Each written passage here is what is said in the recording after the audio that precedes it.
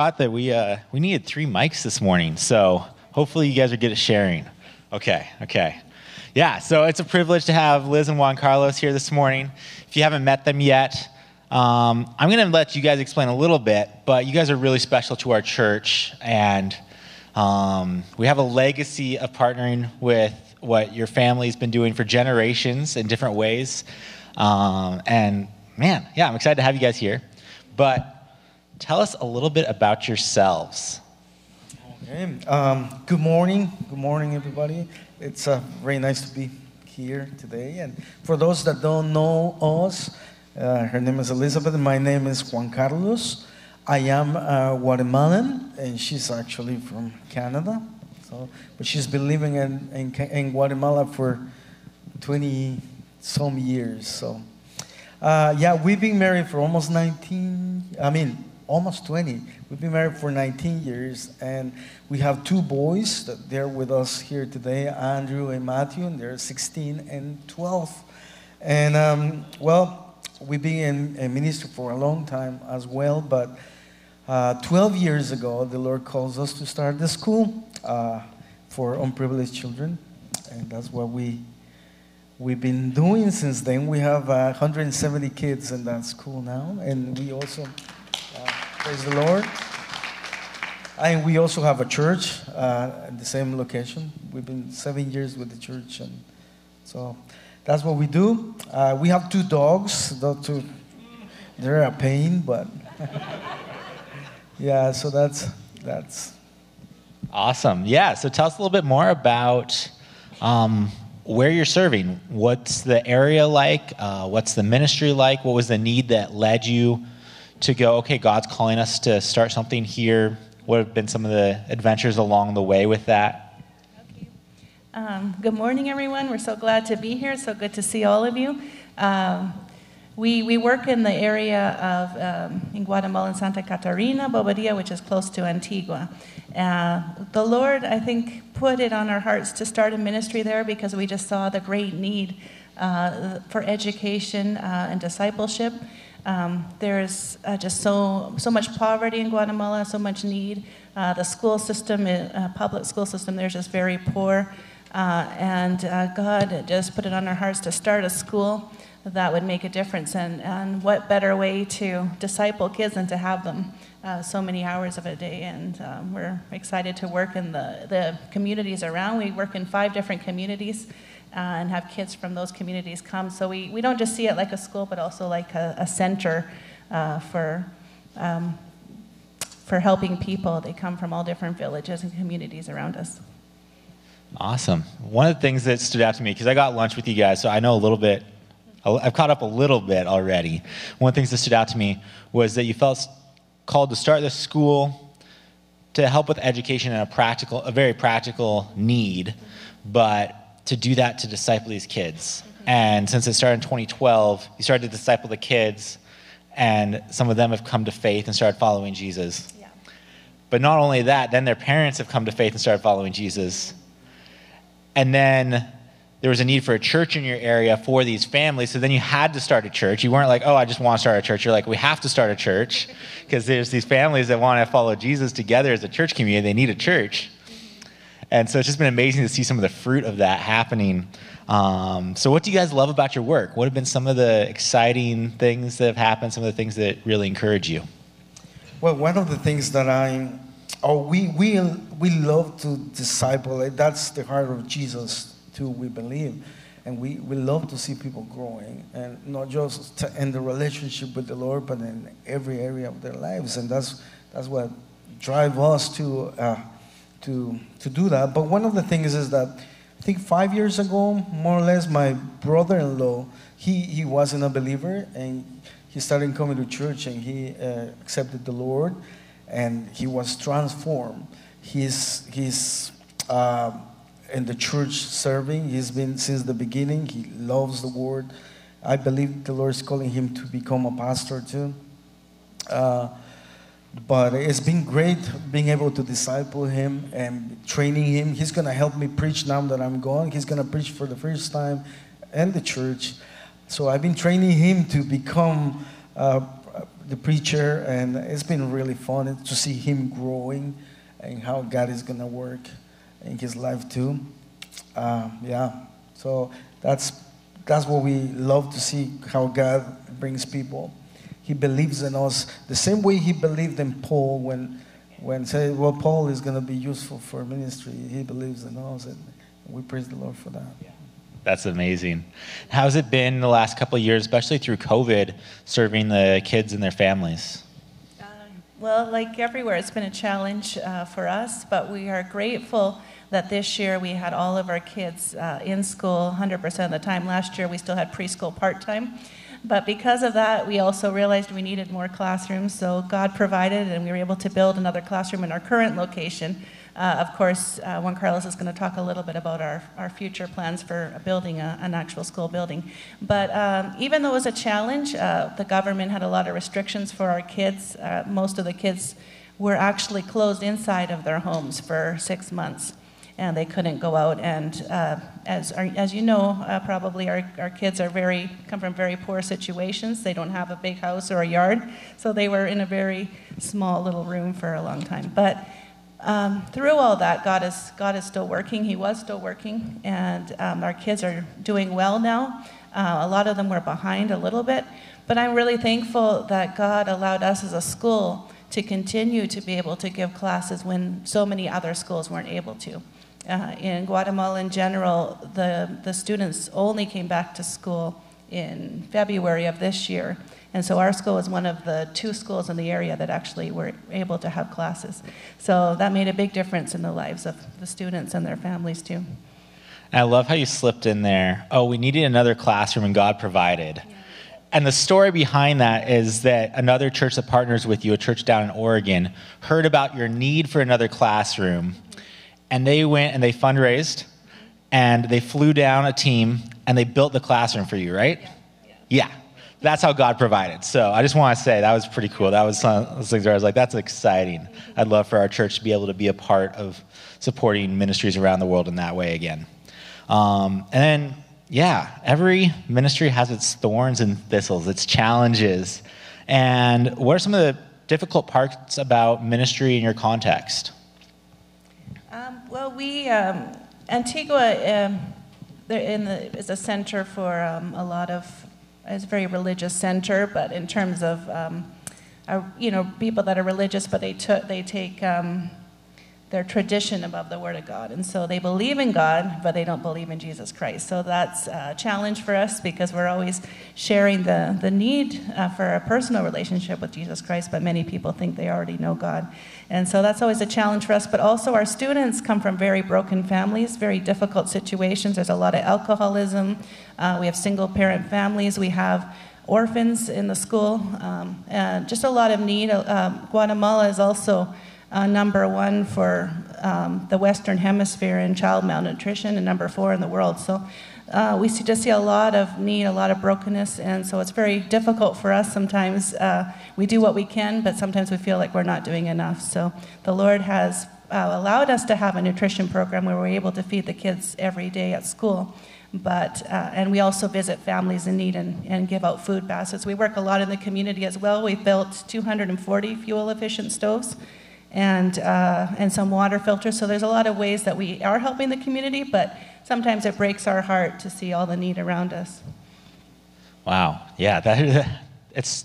I just imagine it being really difficult serving in a place with overwhelming need, where you can see it around you. Because, like, I had the opportunity to visit Guatemala in 2012 myself, and you can visibly see malnutrition, the impact of that, and you're just like, it's overwhelming. So it's amazing that you guys choose to continue to serve in that context when it can be a lot to take on. We appreciate that. Looking to the future, where do you see God leading the school and the church? Yeah, again, our heart is in discipleship, and we would like to see this discipleship program growing even more. And already we get excited about this because we've seen that our kids that graduated from the school, they're actually working in their churches, they're assisting to church, they're helping in the church. We have like maybe 3 well, five kids serving in our church and different areas, we can see how the discipleship program, if you want to call it, actually works. You know, it hasn't been just a plan and an idea. It's actually the Lord being working in the life of these kids that are becoming now even spiritual leaders in their churches and in their communities. So we would like to see this even grow more, you know, discipleship and the church as well. We are working on getting elders. They're not officially elders, but I know who they are. And we've been working for months now trying to train people and so become the elders and prepare to grow a little bit in the church too. But also we have the plan of the new building. We currently rent, and the Lord's been good to us, but where we are, these are houses that we make into a school. So it's kind of challenging to have the small bedrooms become classrooms. So, and the church just meets under a roof. We don't have any walls, which is fine, but eventually we would like to see the building. We already have a piece of land. We submitted the review plans before we came, and we're waiting for the building permits to come. So it might take a month, 2 months. That is not in our hands anymore, and is in God's hands and the county. We would like to see the building coming along. We want to start with phase 1, which is pretty much the school building. And we have about 30% of the money that we need. So the Lord's been good to us, to surprising us with 30% of the money that we need for phase 1. But of course, we also need to get the rest. And so we would like to see that eventually, to have a place where people can come. In fact, they come to the door now and knock, and they say, we know that you give out food here, and we're in need. And we happily say, yeah, just take what you need. And it's been becoming that. The name of our nonprofit in Guatemala, Light of the World Christian School, is the school name, but our nonprofit, it's translated, will be Lighthouse. And that's exactly that we want to be for people, a lighthouse where they can come for help. They can find Jesus. They can find help for their spiritual needs and physical needs. So to have the proper building for that will be great. That would be amazing. Yeah, and it sounds like right now you have 170 kids. You're building classrooms as you go, and this would give you capacity for 250, right? And a little bit more space for the church to meet too, because right now the church is meeting. You think that sometimes it's a little loud if we meet on the lawn over here and there's a road next to us? You guys are meeting next to a highway, between a building and a highway, with a roof over your head but no walls. So you have to preach really loud, I'm sure. So that would be, I'm looking forward to seeing how God provides for that, what God does in your ministry.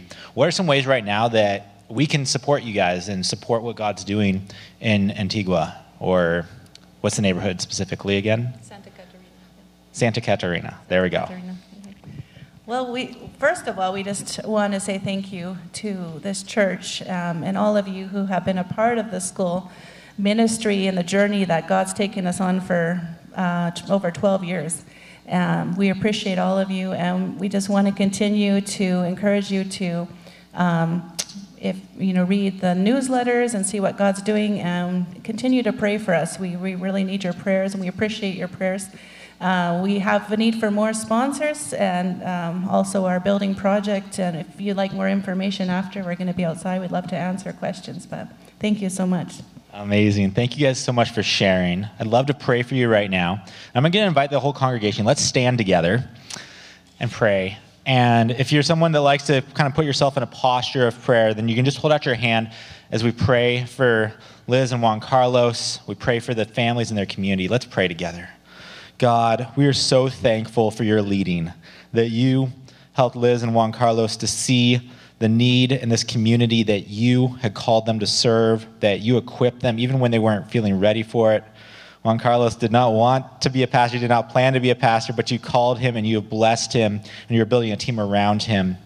And we pray that you would be so present and active in this community, in this ministry, that you would be building up a strong church and strong leaders, that you'd be multiplying the ministry, that it wouldn't just be Liz and Juan Carlos leading, but they would find themselves surrounded by a team of leaders that you've worked in their hearts and you've matured them, and there would be disciples making more disciples, making more disciples.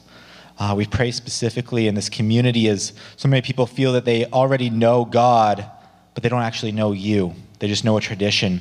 We pray that you would help them to meet you personally, to experience your love and your life and the way that you can transform a heart and the way that you work with us and through us. And we pray that you would help to meet the needs here as there's overwhelming physical needs and we see the effects of poverty.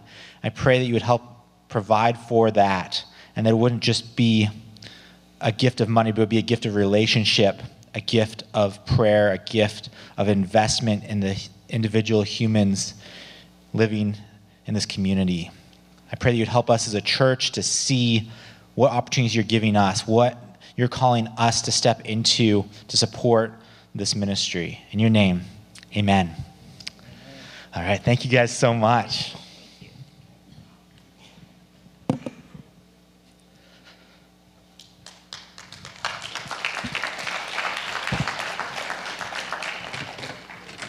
All right, I got to change gears a little bit here. We are switching to the message now, and we are on week 3, our final week of our series called I Need. And our series I Need is a series on our hearts and money, because our hearts and money go very, very closely together. And this final message is called I Need to Be Generous, which it fit with the title of the series, where it's like the series is called I Need, so I need to pay rent, I need to trust, I need to be generous.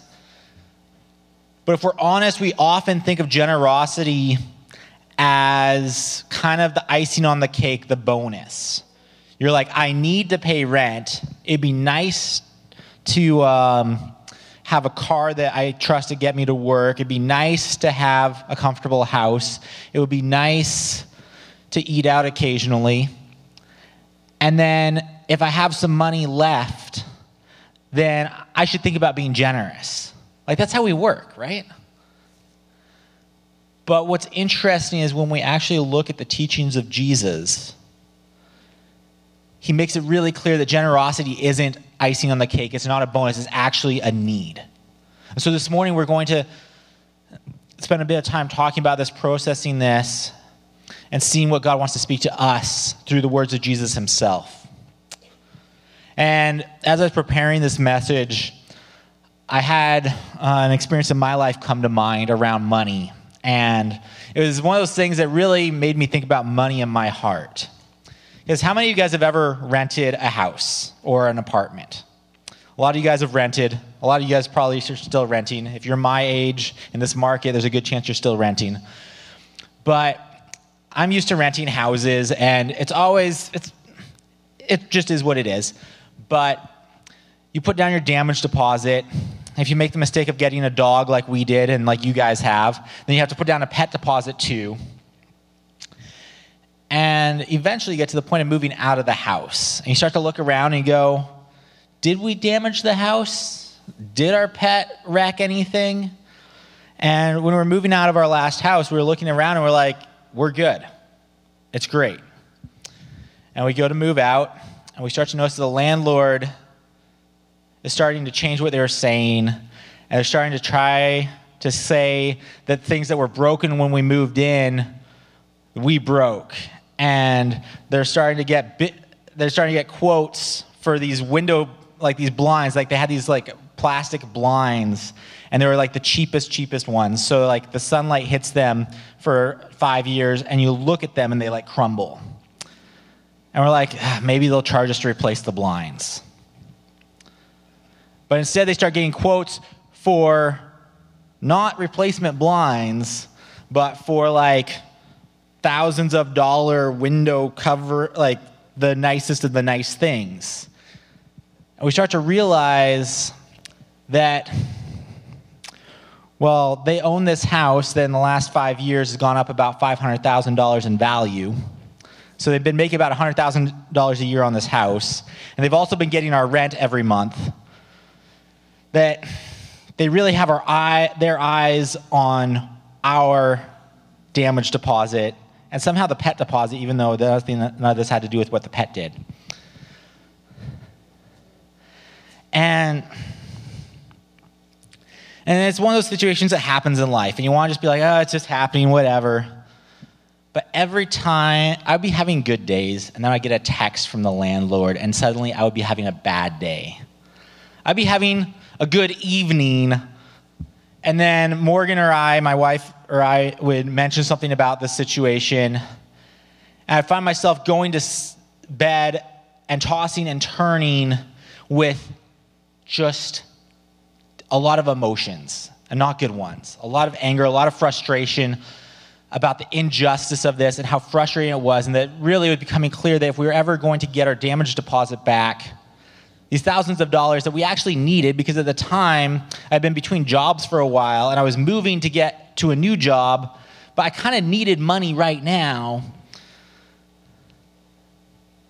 that if I was going to get that, I was going to have to take them to arbitration. And I was upset a lot. And eventually there's a point where I think it was Morgan was kind of like, Michael, this isn't good for us. Because our hearts were where our money was at. And so when they were messing around with our money, they were messing around with our hearts and our lives. And we felt controlled, and we felt manipulated, and we felt hurt. And we realized the only way out of this, really, like we go to arbitration. They did some things where we were like, we could get a lot of money out of you guys. It was tempting. Trust me, it was tempting. But we realized the only way out of this was to actually give the money away and say, you know what? This is wrong. This is unjust. This is a little illegal. But we can't hold on to this because we need to be generous. And that's not the type of generosity you look forward to. You want to be generous and like give people Christmas presents. But we realized this was a generosity that we needed. And so I want us to spend some time wrestling with what generosity really means and what that looks like in our lives. Because if you remember when you got your first job and you started making money and maybe you lived at home, maybe you're one, like some of us, we got our first job because our family needed us to help them pay the bills. But a lot of times you get your first job and you don't really have any bills and you're just saving up this money for something, whether it's your first car or there's a girl that you like and you want to take her on a nice date or whatever it is, or like me, I was like always saving up to buy bike stuff because I really like riding bikes, you know? But when you start making money, you start dreaming about what you're going to do with that money, right? You start having dreams about that money. But right now, I want you to think about if you were 10 years old, when you were 10 years old, if you had just been given $10,000, what would you have spent that $10,000 on? What would 10-year-old you have been like, this is my dream to spend $10,000 on? And I'm going to be really annoying. I'm going to make you be a little extroverted and ask somebody next to you, what would you have spent $10,000 on when you were 10 years old? All right, take a second to ask somebody that. All right. I'm feeling a little left out of this conversation. What were some of the things? Does anybody want to share what they would have spent $10,000 on when they were 10 years old? A what? Lego. Oh, yes. 10. That would buy you like 5 sets. That'd be awesome. Yeah. What about you, Brady? Sorry, I couldn't quite catch that. That's amazing. At 13, you're working in a factory, and if I heard you correctly, you bought an album, right? That's great. What's one more thing that somebody would spend $10,000? Well, this guy's not even 10 yet. He's 9, but what would you spend $10,000 on, Felix? Transformers. Okay. Long live Transformers. Those were a thing when I was a kid. Oh, man. They keep sticking around. Okay, I'm going to ask you a more serious question. I'm not going to make you share this with your neighbor unless you really want to. But if you were just given $10,000 right now, what would you just want? What are the first things that you think of that you would spend that money on? If you're given $10,000 right now, right? It's on bills. And if it were me, I was like, what would I do that? And I was like, well, right now I'm working on like trying to replace one of my cars because one of them's getting a little iffy. So I try to get like a reliable, somewhat comfortable family vehicle. And then I would want to spend a little bit of money, not too much money, but a little bit of money on mountain bike stuff because I like mountain biking and riding my bike by myself in the woods. And then probably try to put a lot of that money towards housing because I'm renting and I'd like to not always be renting. But when we think about that question, we start to see what our dreams are. Where it's like, okay, I dream about a car that gets me from point A to point B. I dream about mountain biking a lot. I dream a little bit about owning a house. And there's different great things we dream about.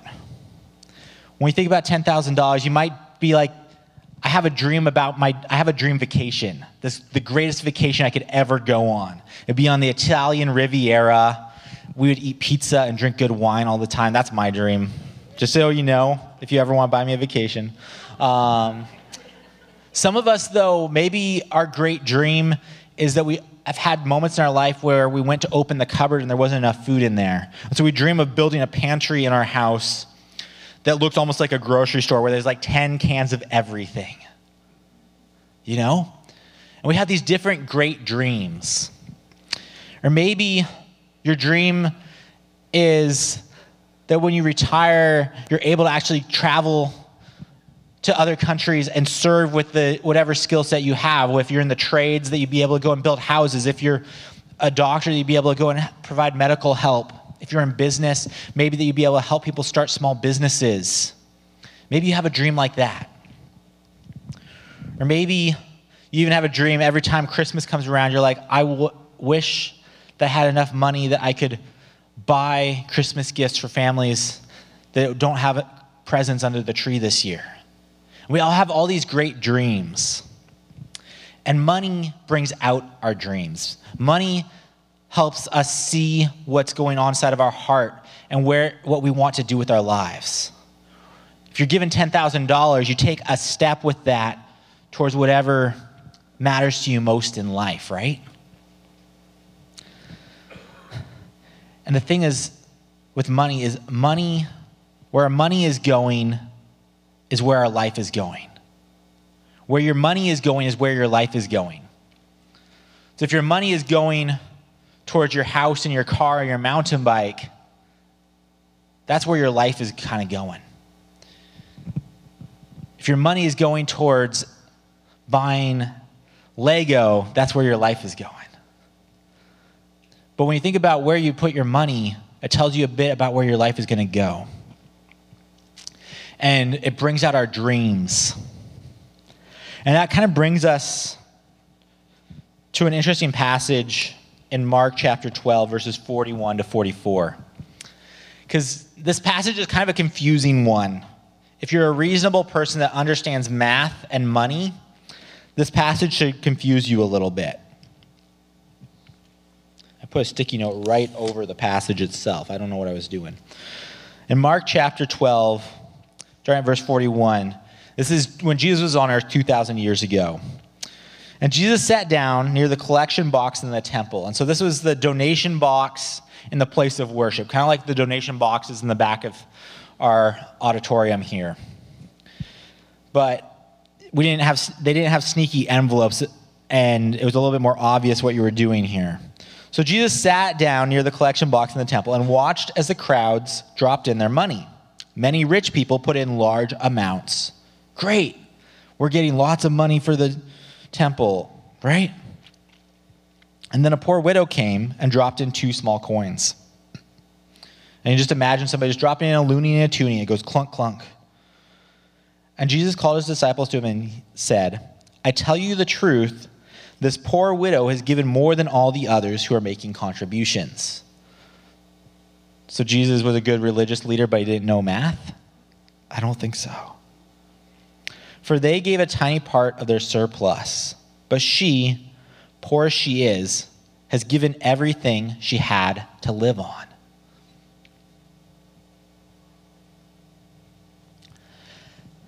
And why is Jesus pointing this out? Why is he not just going, man, everybody should get a better job so they can give more money to get more done? Why is he actually going, the most generosity, the person who's giving the most is actually the person who's giving the least, but it means something different to them? In Matthew chapter 6, verse 21, Jesus said, wherever your treasure is, there the desires of your heart will be also.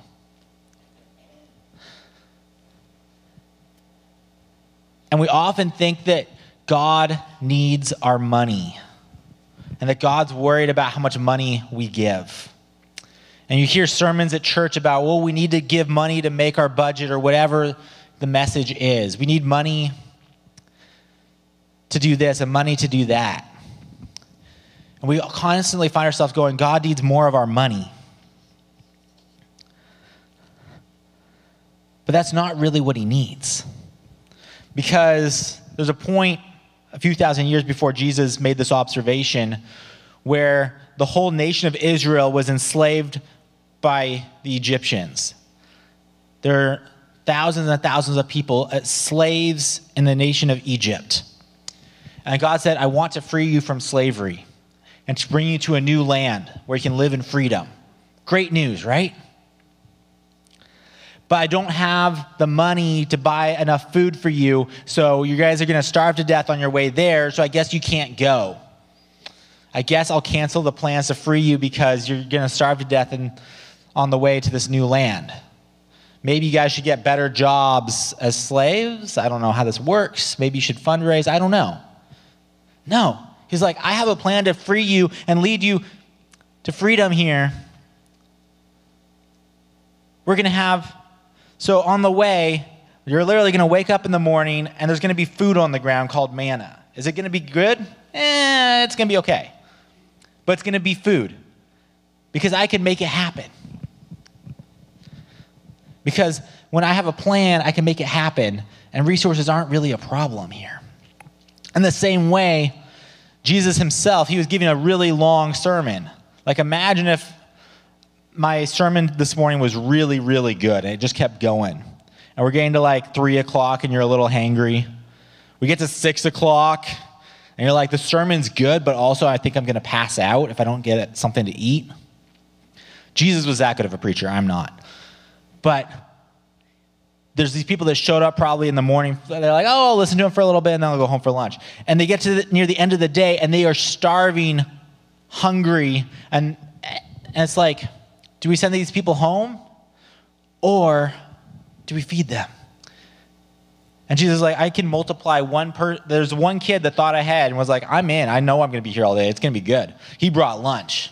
He had faith in Jesus being a good speaker, right? Anyways, he multiplied this one kid's lunch to feed thousands and thousands of people. And yet, we again go, oh, God needs my money. The God of the universe that we believe spoke the entire world into existence, every resource, every diamond, every bit of gold in this universe he spoke into existence. We believe that he needs our money. That he's like, oh yeah, I need that. No. We get generosity all wrong all the time. He doesn't need our money, he needs our heart. When he's watching these people give, he's watching the rich people give from their surplus, and he's like, you're giving so much money, but it's from your surplus. It's not touching your heart.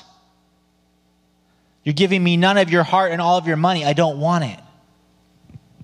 Like, we'll take it, but don't, like, hey, give all the money you want. No. But then he sees this widow, and she gives so little money, but she's giving all of her heart. He's like, that's the generosity I need.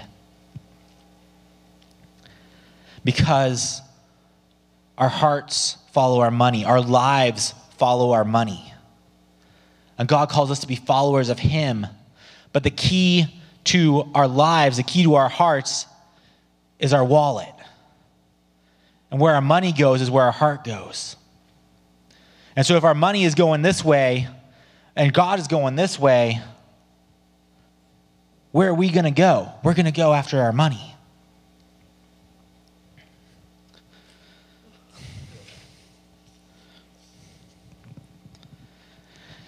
There's a really challenging passage. This is a passage I honestly try to avoid as much as possible because and every time I read it, I don't like it.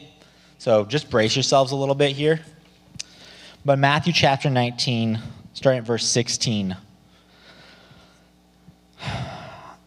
A young man asked a really honest question. Someone came to Jesus with this question. Teacher, what good deed must I do to inherit eternal life, have eternal life? What must I do to have eternal life? If you're a pastor, you get asked this all the time. If you're a religious leader, people ask you this all the time. They're like, oh, this again. Like, this is why I do the job, but also this again. And Jesus starts by, why ask me about what is good? Jesus replied, there's only one good thing. One of those useless answers. And he's like, okay, but to actually answer your question, if you want to receive eternal life, keep the commandments. At this point, the religious leaders had created hundreds of commandments.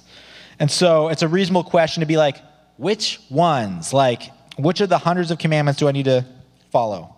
And Jesus points back to the 10 commandments. You must not murder. You must not commit adultery. You must not steal. You must not testify falsely. Honor your father and mother. Love your neighbors as yourself. This young man says, I've obeyed all these commandments. What else must I do? Is there anything else I need to do? And Jesus told him, if you want to be perfect, go and sell all your possessions and give the money to the poor, and you will have treasure in heaven. Then come follow me. And every time we read this, we go, okay, that guy was really rich. He needed to sell his possessions and give it to the poor. I am the poor. I should get his possessions, right? That's what we try to tell ourselves. But it's really interesting because Jesus says, do this and then come and follow me. When Jesus called his first followers, his 12 disciples, many of those stories, he said, it's like he walked up to them while they were doing their job fishing. And he said, come follow me. Leave your business behind, come follow me. When Jesus calls us to follow him, he says, leave what's pulling you away from me behind and come follow me. Give away whatever is keeping you from following me and then follow me. You need to be generous and then you can follow me. That's a really hard thing to hear. But if this is a key to your heart, this is what shapes where your life goes. If you're like, I'm going to keep doing what I want with this, you can never actually follow Jesus. Until you're generous, you can never follow Jesus. Until you can give away what's shaping your heart, what's shaping your dreams. Because if I gave you $10,000 right now, we would see what your dreams are. But if your dreams are all about you, if your dreams are just formed by your needs and your comfort, then you're going to find yourself spending your money on your dreams and your comfort, and you're going to find yourself following yourself. You're going to be following your heart. And that's going to lead exactly there.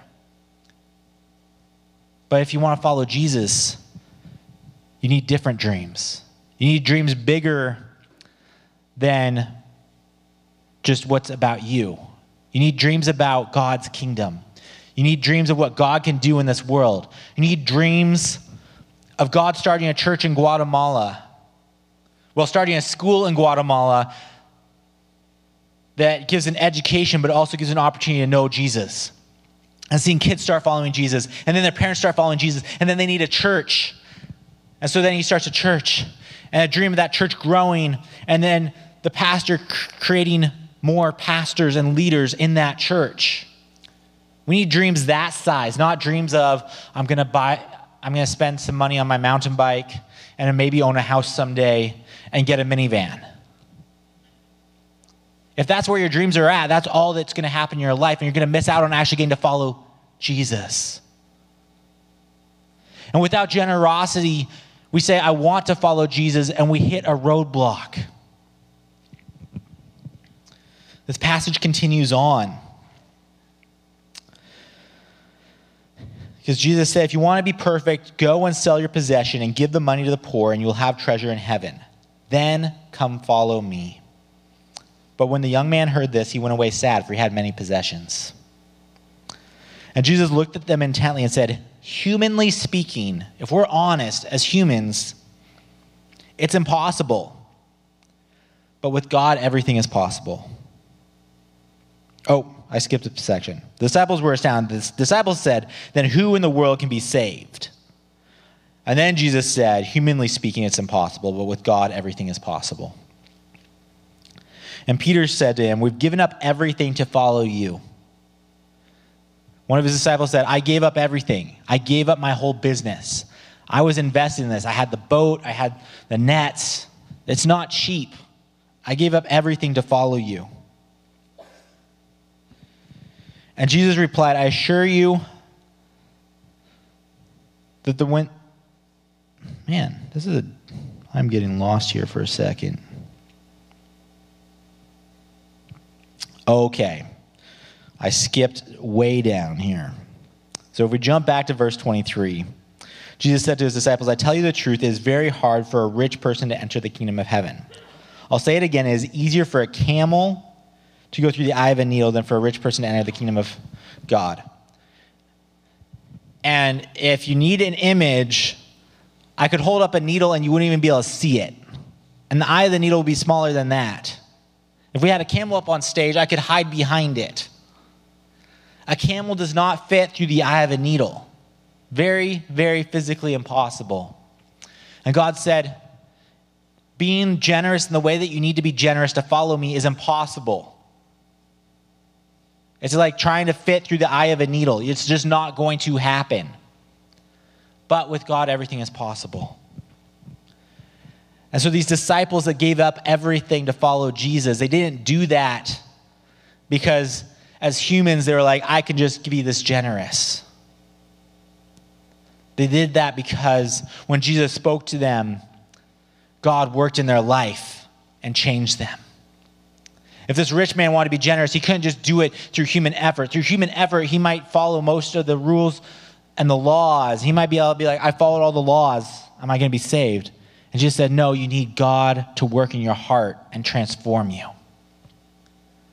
And so when we are given this challenge of real generosity, not once I pay my bills and I have a good enough standard of living, then from the surplus I'm going to give, but that I want to give so much that I feel it. I want to give in a way that changes where my life goes. When we're generous in that way, that only happens when God transforms us. So I want you to imagine for a second a pie. I know what your favorite type of pie is, but imagine a pie, and now you're going to be hungry and wishing that I could multiply some pies for you. But imagine a pie. Maybe even close your eyes and imagine a pie. And now this pie is your budget. And now you're in budget class and you're like, what's going on here, Michael? But you think of the different slices of the pie as being different parts of your budget. How much money you spend on your car and your mortgage or your rent, how much money you spend on food, how much money you spend on clothes, the different things you spend money on, your Netflix subscription, your Spotify subscription. I don't know what you spend money on. I know what I do. Your mountain bike, your other bike. But think about how much of the pie is leading you to just follow your own dreams. How much of that pie are just slices that are trying to fulfill your dreams of you just getting through life, just surviving and maybe being a little bit comfortable? And how many of those slices of pie reflect God's dreams? God's dreams of bringing peace and healing. God's dream of bringing his kingdom, that his will would be done here on earth as it is in heaven. The poor would be fed, that everyone would have an opportunity to have an education and live a life, that everyone would have an opportunity to actually know and follow Jesus. How many of those slices of pie are about that? Where does that mean that your heart's going? And if you look at that pie and you go, my money is leading my life away from God, away from Jesus, you're going to have a really hard time following Jesus, right? I don't want you to just magically change that on your own. I want you to give that to Jesus and say, God, help me see how I can be generous in a way that leads me as a follower of you. Where do I need to change the size of a slice of pie? Where do I need to cut a new slice or toss a slice out? What does that need to look like for me to be a follower of you? And can you work in my heart to do that? So let's pray together. God, we're here on a Sunday morning because maybe we're just curious about this Jesus thing. Maybe we want to learn about Christianity. And this is a radically different way of thinking of money and thinking of generosity. Or maybe we've been following you our whole lives. Maybe we have been trying to do everything we can to follow you. But as we see with some clarity where our money is going and where that's leading our lives, I pray that if there's any misalignment between what would lead us to follow you, what would lead us to participate in your dreams for humanity, that we're not aligned with you, that you would work in our hearts and change our hearts, that we'd want to be generous, that we'd want to give the money away, that we'd want to give our time away, that it wouldn't be something that we say, oh, I should and I could. It would be something that you say, I get to. I pray that you would work in our hearts, God.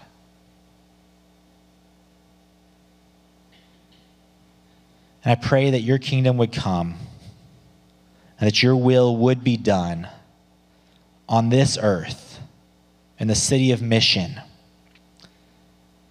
That we wouldn't drive through our town and see people sleeping outside in this weather while we sleep in our homes, but that your kingdom would come and the homeless would have homes. And those in broken families, that there would be restoration and healing, that they would have families where they feel loved and secure. That those without enough food would have food. And those living their lives without Jesus would have an opportunity to actually get to know you. I pray the same thing for Guatemala. I pray that you'd be working in Guatemala, that they would not be known as a place with malnourishment everywhere. It would not be known as a place where people would be born into a life where they can't even get an education to get a job to support their family. It would not be a place where people live their whole lives knowing the name of Jesus, but never actually getting to know you. I pray that you would work there. I pray that you would do whatever it takes in our lives, that we would be generous in a way that would help us to participate in it. Because for whatever reason, well, you could do everything without us. You choose to work in humans to do your will. You choose to work through humans to do your will. Because your will is to care for humans. And we want to be a part of that, God. So we offer up our lives. We offer up our time. We offer up our money to you. Amen. All right. Well, it's been a long service. We've packed in a lot. It's been great getting to hear from Liz and Juan Carlos. If you'd like to hear more from them, you have any questions, chat with them in the lobby. They'll be here as long as you keep talking to them. They might not get to eat lunch till 2 p.m. I don't know. And also, it's been a great morning. There's quite a few faces of people that this might be their first, second, third Sunday. So if you see somebody you don't know, be brave, be caring, and say hi to them. Get to know them. Ask them how they're doing. All right, let's have a great Sunday.